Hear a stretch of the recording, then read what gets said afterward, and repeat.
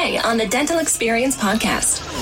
My passion, my goal in life from this point forward is to make sure I'm the last healthcare professional that goes to prison for things they didn't know. This is what went wrong. This is what went right. Answered, hello? And I said, hello, who is this? And they said, and what insurance will we be filing for you? During the next 3 years, I was investigated $17,899.57 to determine my guilt or innocence. This is the Dental Experience Podcast. Here's your host, Ryan Vett. Welcome and thank you for listening to another episode of the Dental Experience Podcast. I'm really excited to have a guest with me today, Dr. Roy Shelburne, who provides a lot of insight in an area that I frankly stay far away from. Whenever I consult for offices or speak, I talk more about practice growth and patient experience, but I typically stay away from anything that has to do with billing or coding and proper record keeping. And that's why I have Dr. Roy Shelburne on the show today. Welcome. Ryan, thanks. I appreciate your having me. Of course. Well, I want to first start with the fact that I think you have a really neat story about how you opened your dental practice. It was kind of sentimental almost. Oh, absolutely. I graduated from dental school in 1981. Both grandparents passed away on the same day 2 years before I graduated. They owned a family business, a hardware store.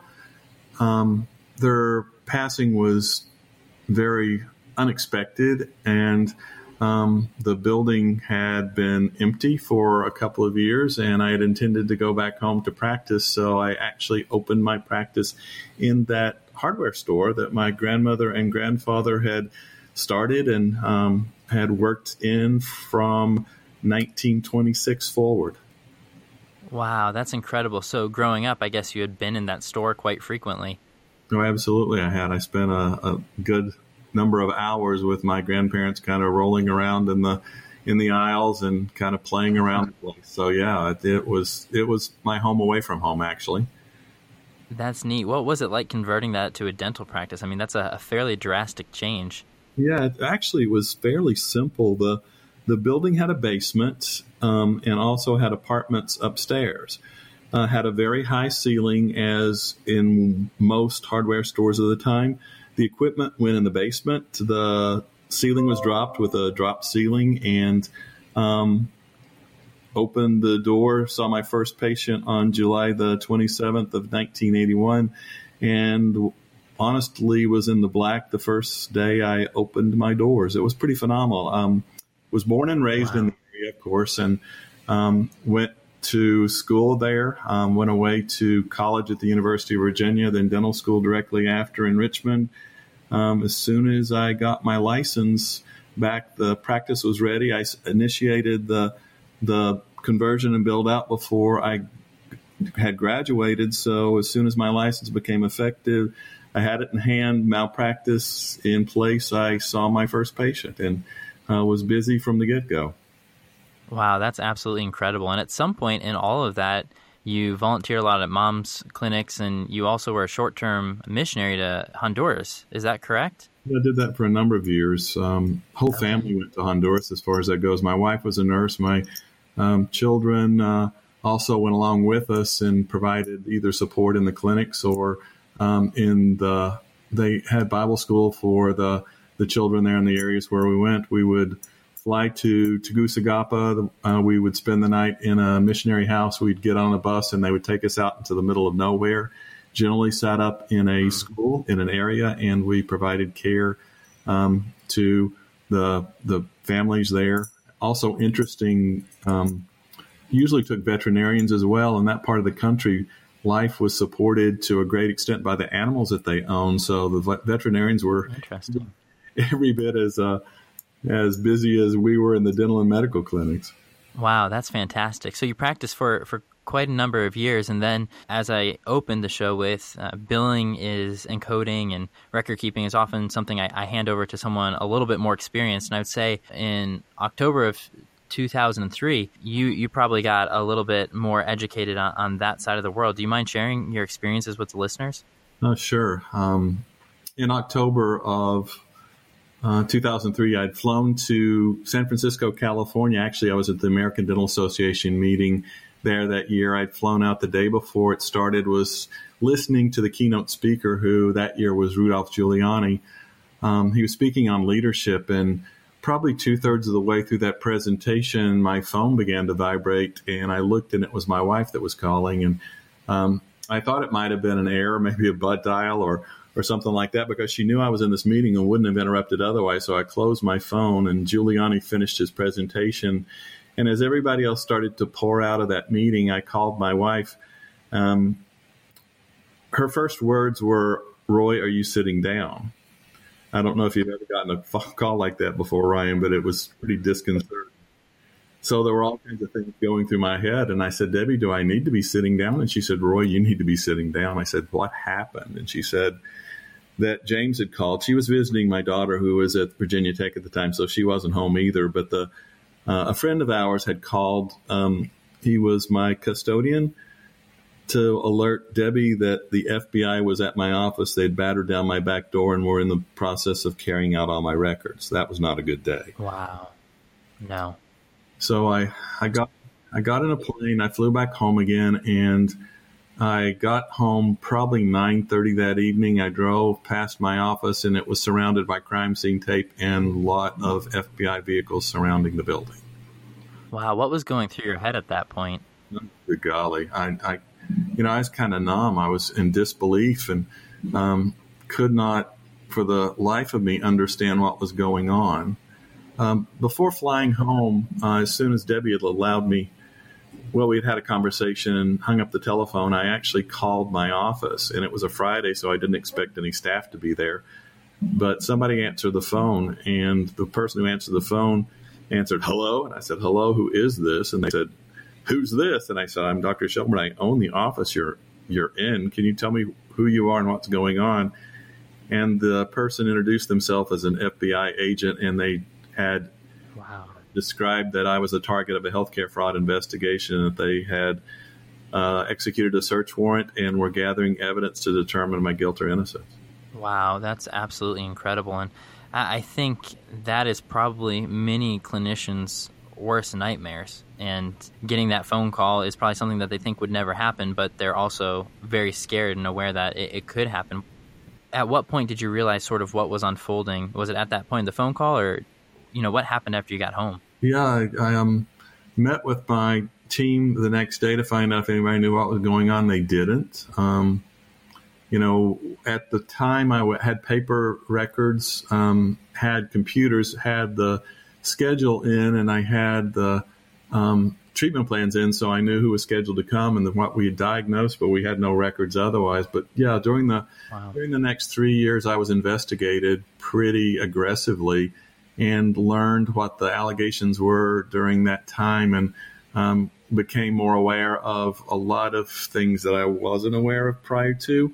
One thing that I was not aware of was the legal definition of intent to defraud. You could intend to defraud if you submitted a claim for a patient you never saw, for a treatment you never provided, of course. But in the legal area, the definition is much broader.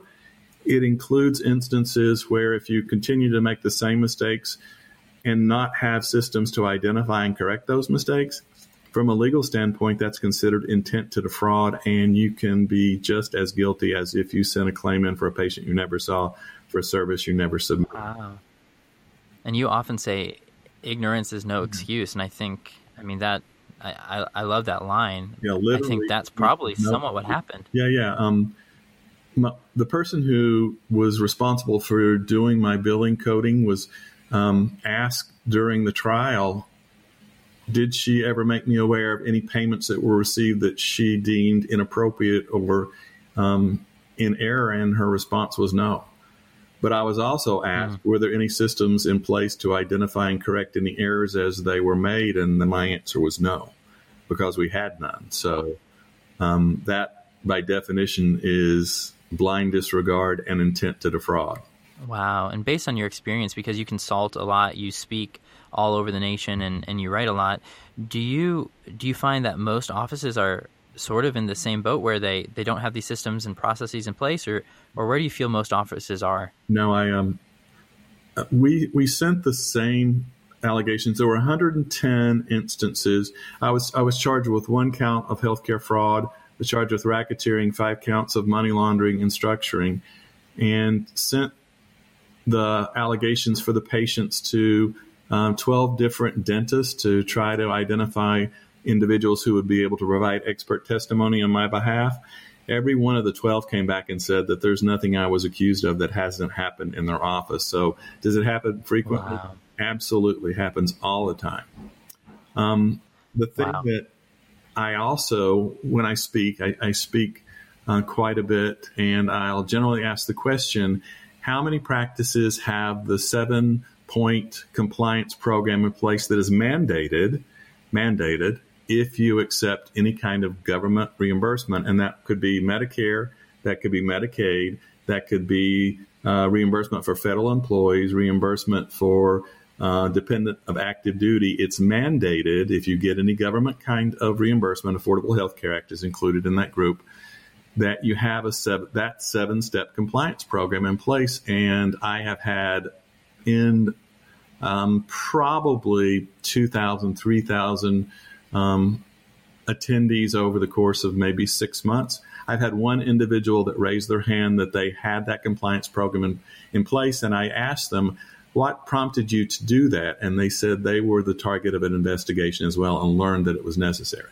So this is something that may or may not be widely known, but should be widely implemented. What are some practical tips? Well, could you talk a little bit more about the 7-point process, and then how someone can go and making sure that they are as prepared and secure and compliant as they need to be? Yeah. Number one, you need to determine that you're going to do the assessments. Number two, you're going to have to put together your standards. So you have to develop the standards. Number three, you're going to have a person who's in charge of the compliance program. Additionally, you're going to have to put in place what is going to happen in the event that you aren't compliant. You're going to have to put together the different stages of the compliance program. And finally, you're going to have implemented, if those individuals who do not meet the standards, the training that's necessary. And if they're not able to conform to those standards and to meet the requirements established by the practice, they're going to have to be terminated. And do you help offices implement that? If someone were to reach out to you to get more insight, do you help put programs together and implement those programs? Absolutely. That's, like I said, between the billing and coding, a lot of speakers say they don't want to scare you. I'm not that guy. I want to terrify you.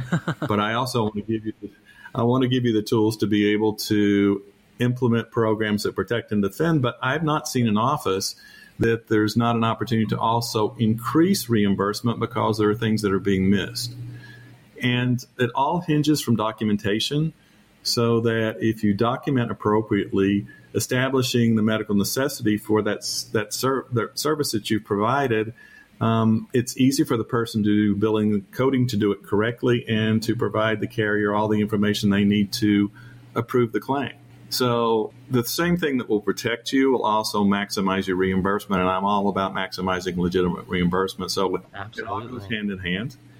And like I said, if you do it correctly, when you establish a system, some pushback I get is that's going to take so much time. Honestly, once you put the systems together and your templates and you got everything in order, it makes it so much simpler and much more efficient and easier to do once it's implemented. Now, I'll tell you, putting things in place can be challenging, but once they are, it makes it so easy for everybody, the clinical team to make the documentation, the people who do the billing and coding piece to be able to have all the supportive information they need to send that claim in, and there's no delay, there's no denial, there's no appeals necessary because they understand exactly what was done, why it was done, and on the other side, what the insurance company requires in order to establish that approval for that service that you've provided. I think that's so important. Often when you try to put in a new system, the team might not always be behind getting into that new system because it's complicated or it's something different and we all get so familiar with our routines. But A, it's important because the repercussions could be fairly severe.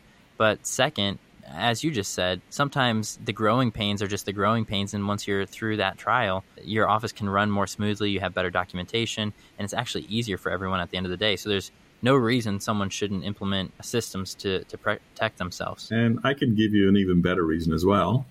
If the team is a little bit hesitant, they can be named in any action against the practice as well. And there have been actions against practices where the team members have been named in that action as well. And there have been team members who have gone to prison as a result of their lack of compliance. So when you're charged with racketeering and money laundering, anyone who receives any type of reimbursement, payment, salary from that practice can be named in an action. So, wow. Yeah, not only is it important for the doctor, but they can also come in and indict everybody involved, anybody who received a check from that practice. So is it important for everybody? Yes. Not just from a financial standpoint, but there is a great benefit for everybody being on the same page and everybody being as diligent and as comprehensive in their treatment of that particular area of the practice as possible. That's good. So I know you've learned a lot about billing and coding systems the difficult way, and you probably are one of the foremost experts in the dental field, and I love that. But I think more than that, you don't just talk about, billing and coding and record keeping. You do talk about what it means to be a person of character and finding strength, and I think you've drawn some of those conclusions from the time that you spent and you had to reflect. Do you mind sharing a little bit with the listeners that side of sort of what you share with your audiences? No, absolutely. As an individual, I think we sometimes take for granted that our position is always going to be one that can't be taken from us. And I learned in the process, there were a lot of things that were taken from me that I thought were important. They were financial, they were material. I lost all that. Lost my practice, lost everything that I owned because I was found guilty of racketeering and money laundering. They confiscated everything that we owned, and we forfeited that once the guilty verdict was found. And I learned there's more important things in life than stuff. I retained the love of my family and friends, and to me that is priceless. Knowing that you have people around you that love you and care about you because of who you are, not what you have, I think that's invaluable. And Ryan, can I share with the listeners the numbers that were involved as well? Oh, please do. So, did we get paid monies that we weren't entitled to? Yes. For example, this was before 2005 when there were two codes for extractions, simple extractions. There were first extraction code and there were additional extractions done at the same appointment. Kind of like PAs are now, first PA and additional PAs taken at the same appointment. There were two separate codes during that period. And occasionally, although this didn't happen all the time, if we did 3 extractions, I used the code, I being as the practice, coded that as the initial extraction 7110 and the second and third also using that same code, when it should have been a 7130, and the reimbursement would have been, I think, $2.64 lower for the second and third. We did extractions, obviously, but we coded it incorrectly. And because we got paid $2.64 more for the second and third, and we didn't catch the correction, that was considered intent to defraud and an amount we got that we weren't entitled to. So busy practice. Wow. They did an evaluation over 6 years. The 6-year period, there's statute of limitations varying depending on the state or the locale. 6 years was the statute of limitations. So they went back 6 years from the date of search and seizure. We were paid $3.5 million during that period for the services we had provided for the patients during that period. And the prosecution during the sentencing determined the amount. And the amount of the $3.5 million I got that I wasn't entitled to was $17,899.57. That was 0.01% of the amount that I had received during that period. And I thought that was a pretty good error percentage. Yeah. But that made no difference. And even though we were able to establish we had provided treatment we should have billed for, didn't bill for, and got paid for in excess of that amount, it didn't make any difference. Wow, so they went after just the items that $17,899.57 of the $3.5 million. And you'll never forget that number. No, I know. Wow. So I guess story to that is no amount's too small. Yeah, absolutely. Well, Roy, let's listen to a real-life call of someone that calls in to discuss insurance with an office and see how offices handle it. I know it's a common question callers get, so let's listen to this call real quick. The call you are about to hear is a recording of an actual call that occurred between a real patient and a real practice. In some cases, the names or voices have been altered or changed to protect the identity of the caller. Thank you for calling Pediatric Smiles. This is Sandra. How can I help you? Hi, I'd like to make an appointment. It's going to be for a first-time patient. Okay, welcome to our practice. How old is the child? She's 3.5. Okay, and what insurance will we be filing for you? I'm sorry, could you say that again? What insurance will we be filing for your child? United Healthcare. We're out of network with them, honey. Okay. Okay. Thank you. You're welcome. Bye-bye. Well, what a wonderful call, and I think insurance is definitely a big hot-button issue that a lot of people feel that as soon as someone is out of network, that's a lost cause. But today I have Amol from Patient Prism. He's the CEO there. He hung out on an episode at the beginning of the season and talked about Patient Prism and what they do. But Amol, do you want to talk briefly about what Patient Prism does? And then let's analyze this call and give the listeners some tips on how they can avoid some of these objections that come up in their practice.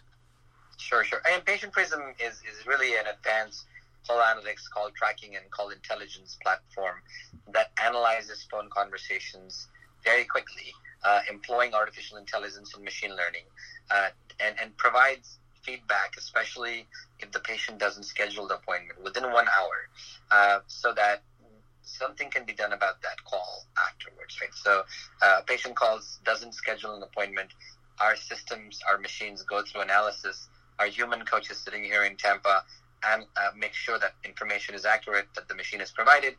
Within 1 hour, you get a visual alert that shows you this is what went wrong, this is what went right, and along with some coaching videos that provide you training on how to handle that call properly when you call the patient back. So all of that happens in a 60-minute window, and basically it gives you a second chance of making that first impression by trying to get that patient back in the chair. So let's talk about this specific call. I mean, insurance, out-of-network insurance is a huge, huge issue. How would you go about talking to this team member that answered the phone? How would you go about trying to analyze this call and help them make sure that this ends in an appointment? Right. So if Patient Prism system actually coached this call, we call them call coached. The first thing we would say, the first note we would make is do not assume that this is a lost opportunity just because the caller has out-of-network insurance. Very, very important point to remember for all your callers. We think that money is the most important factor in making that decision. It is an important factor, but it's not the most, right? What matters is earning trust with the patient, making them feel that you are the best people to deliver the best quality care at an affordable price. That's what's important.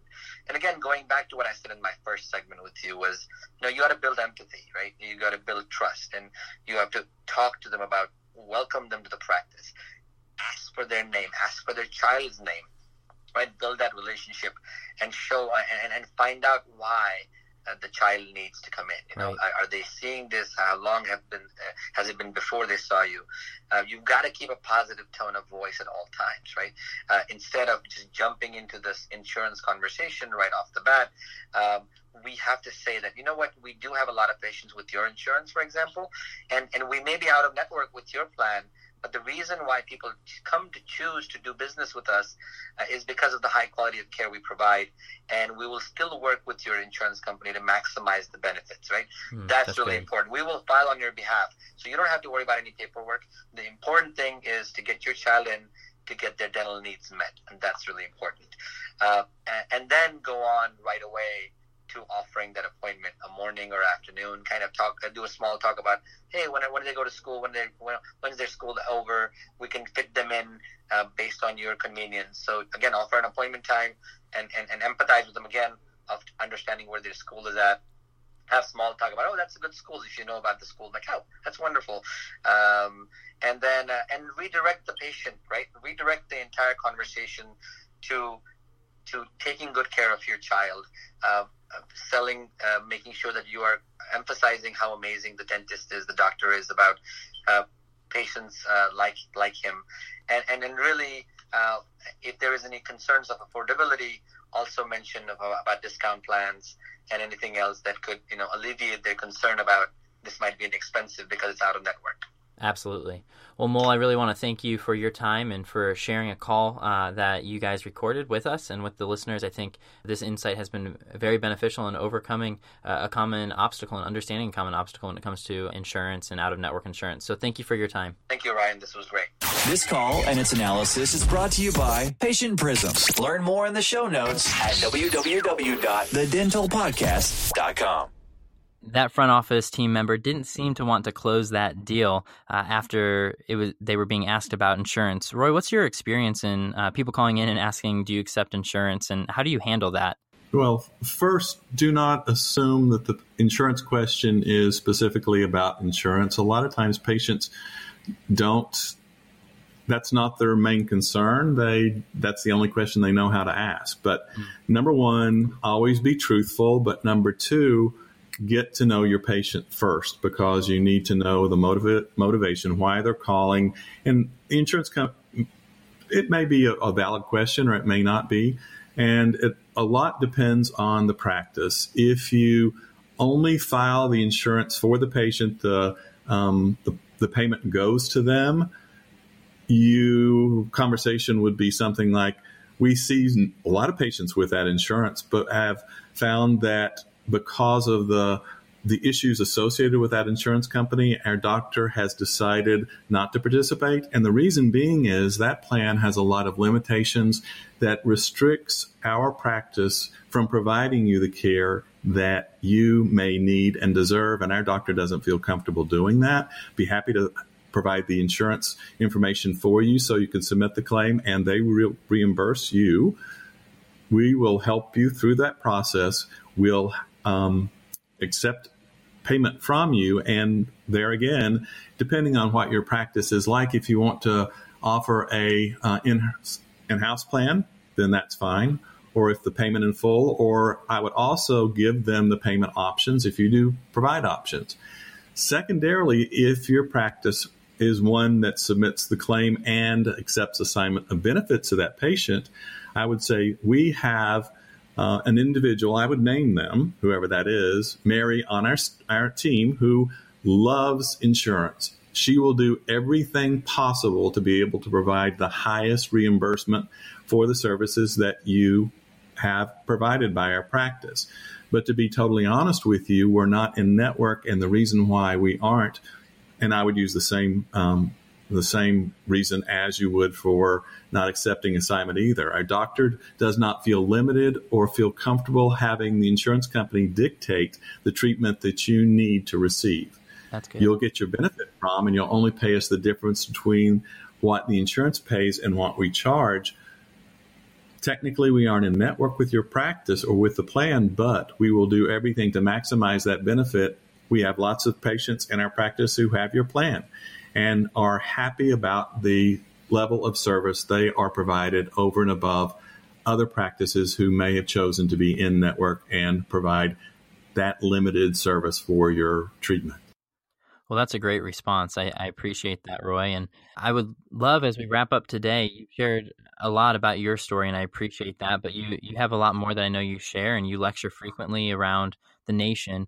How can someone get a hold of you to either get more insight into their own practice or find where you're speaking? How can someone best get a hold of you?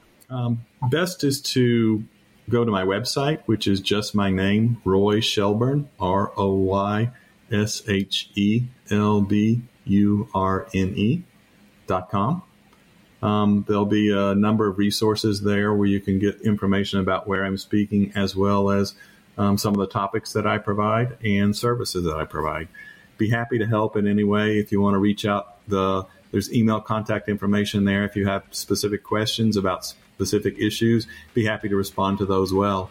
my passion, my goal in life from this point forward is to make sure I'm the last healthcare professional that goes to prison for things they didn't know. That's good. That's good. Well, I appreciate your time. And is there any other last-minute quick advice or anything you want to share with the listeners? Ryan, I just want to thank you for reaching out to me and inviting me to be a part of your podcast. Congratulations on providing services to an industry that is very, very astute and geared toward improving what we do. Love to be a part of that. Love to provide that information, and thank you for allowing a platform so I can be able to do that. Well, thank you so much for sharing your wisdom and experiences. It was great having you on the podcast, and thank you everyone for listening to the Dental Experience Podcast. Until next time. Thank you for listening to the Dental Experience Podcast. For show notes, to ask a question, or for more information, visit www.thedentalpodcast.com. The ideas discussed during this episode are the opinions of the participants and do not serve as legal, financial, or clinical advice. Until next time, this is the Dental Experience Podcast.